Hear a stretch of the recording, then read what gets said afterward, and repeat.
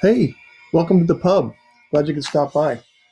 I've actually been here for a while today, working my way through a few nice drams of single malt.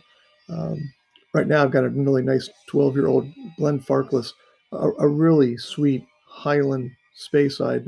I love this one. Glenfarclas really means Valley of the Green Grass, something I never really knew before until I started reading up on it. But it's become one of my favorites. If you have a chance to grab a Glenfarclas at some point, I highly recommend that. After I've had a few single malts, I start to get kind of philosophical sitting here in the pub, and I start to play this game with myself of what if.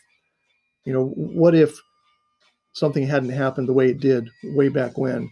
Where would you be now? What would you be doing? Some of those are pretty easy.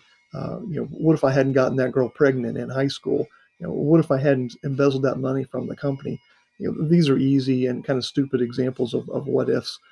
But think about some of the more important what ifs in your life. And when I think back, I wonder, if I hadn't taken that job at the fast food place as a senior in high school, what would have happened? I would have never met my wife. I wouldn't have the life I have now. you know, what if I hadn't taken that job in the Virgin Islands? What if I had not taken that job in Europe?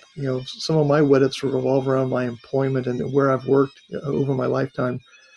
But think about some of the bigger what ifs that affect really everybody, affect the world. What if we didn't have this asshole of a president? What if the COVID hadn't occurred? These are kind of interesting philosophical things to think about after you've had a few. But if I could go back in time, and people love to go back and think about what they would change if they could go back in time, I think of going back to 1894, and I'd find my way to a little rural town in eastern Bosnia, Obijaj, and I'd try and find a couple farmers, Peter and Marita Princip. Um, they had 9 kids at the time, and sadly, 6 of them died in infancy. And I think if I could, I would make sure that a seventh of their kids didn't make it, because that seventh kid, 19 years later, grew up to be the assassin that killed Archduke Ferdinand and started World War One. If you think about all the shit that's happened in this world, flowing from the World War One, the terrible loss of life, and just the incredible suffering incurred from that war, the horrible economic conditions that left Germany and after the war, that led to the rise of the Nazi Party and Hitler, which led to the development of the atomic bomb, which led to the Cold War, which led to trillions of dollars being spent in defense money over decades. And you wonder, what would our life be like if all that money that was spent on bombs and rockets and tanks could have been spent on education, healthcare, arts? It kind of boggles the mind to think of how different our life would be if that stupid 19-year-old kid who thought himself a Serbian hero had shot the Archduke that afternoon, and started this cascade of shit that we've been living with for 100 years now. So I like to think about some of these what ifs in not the big picture, because some of those big decisions in your life you do with lots of consideration and thought, and you get advice from your family and friends, and you make a well thought out decision. But some of them are just plain simple. You don't even think about it at the time. They're small, inconsequential things, but they cascade and lead into something that you could never have predicted. And you wonder, what would have happened if I had not done this? What if I had not said that? There's lots of opportunity, I think, to become pretty philosophical after you've had a few here in the pub. And this is a game I kind of like to play with myself. What if? What if I hadn't done this? What if I hadn't done that? And what would my life be like? In not that I don't like my life now, but it's always an interesting process to think about how things could have been different. Would they have been better? Would they have been worse? So, well, that's what happens when you sit in the pub for too long and start drinking early in the day.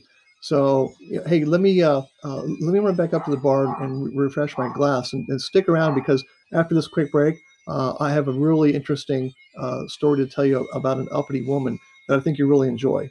Um, Talk to you in a few minutes.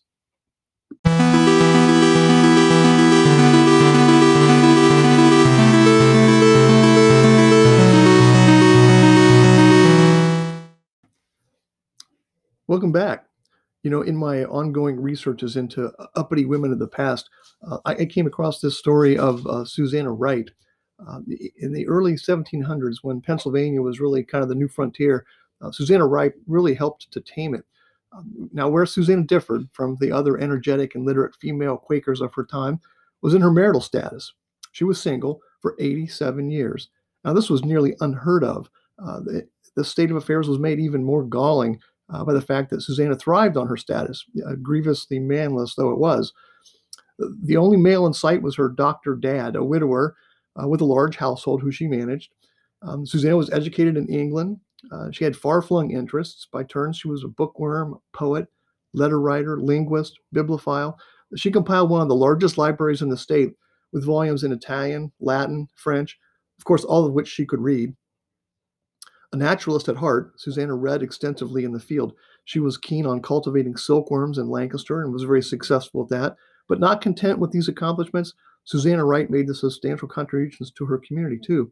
Now, although she didn't have a medical degree, few women did at the time, Wright studied with her father and acted on various occasions as a physician. Now, the most valuable service that this nonstop altruist may have rendered was in legal matters. Miss Wright often did some pro bono work for those around her. She could draw up a will or settle a property dispute with just as much skill as she could write a poem, paint a picture, or pen a letter. Who says there were no Renaissance women in early America? So, hats off. We salute you here in the pub, Susanna Wright, and we salute all the uppity women in the past.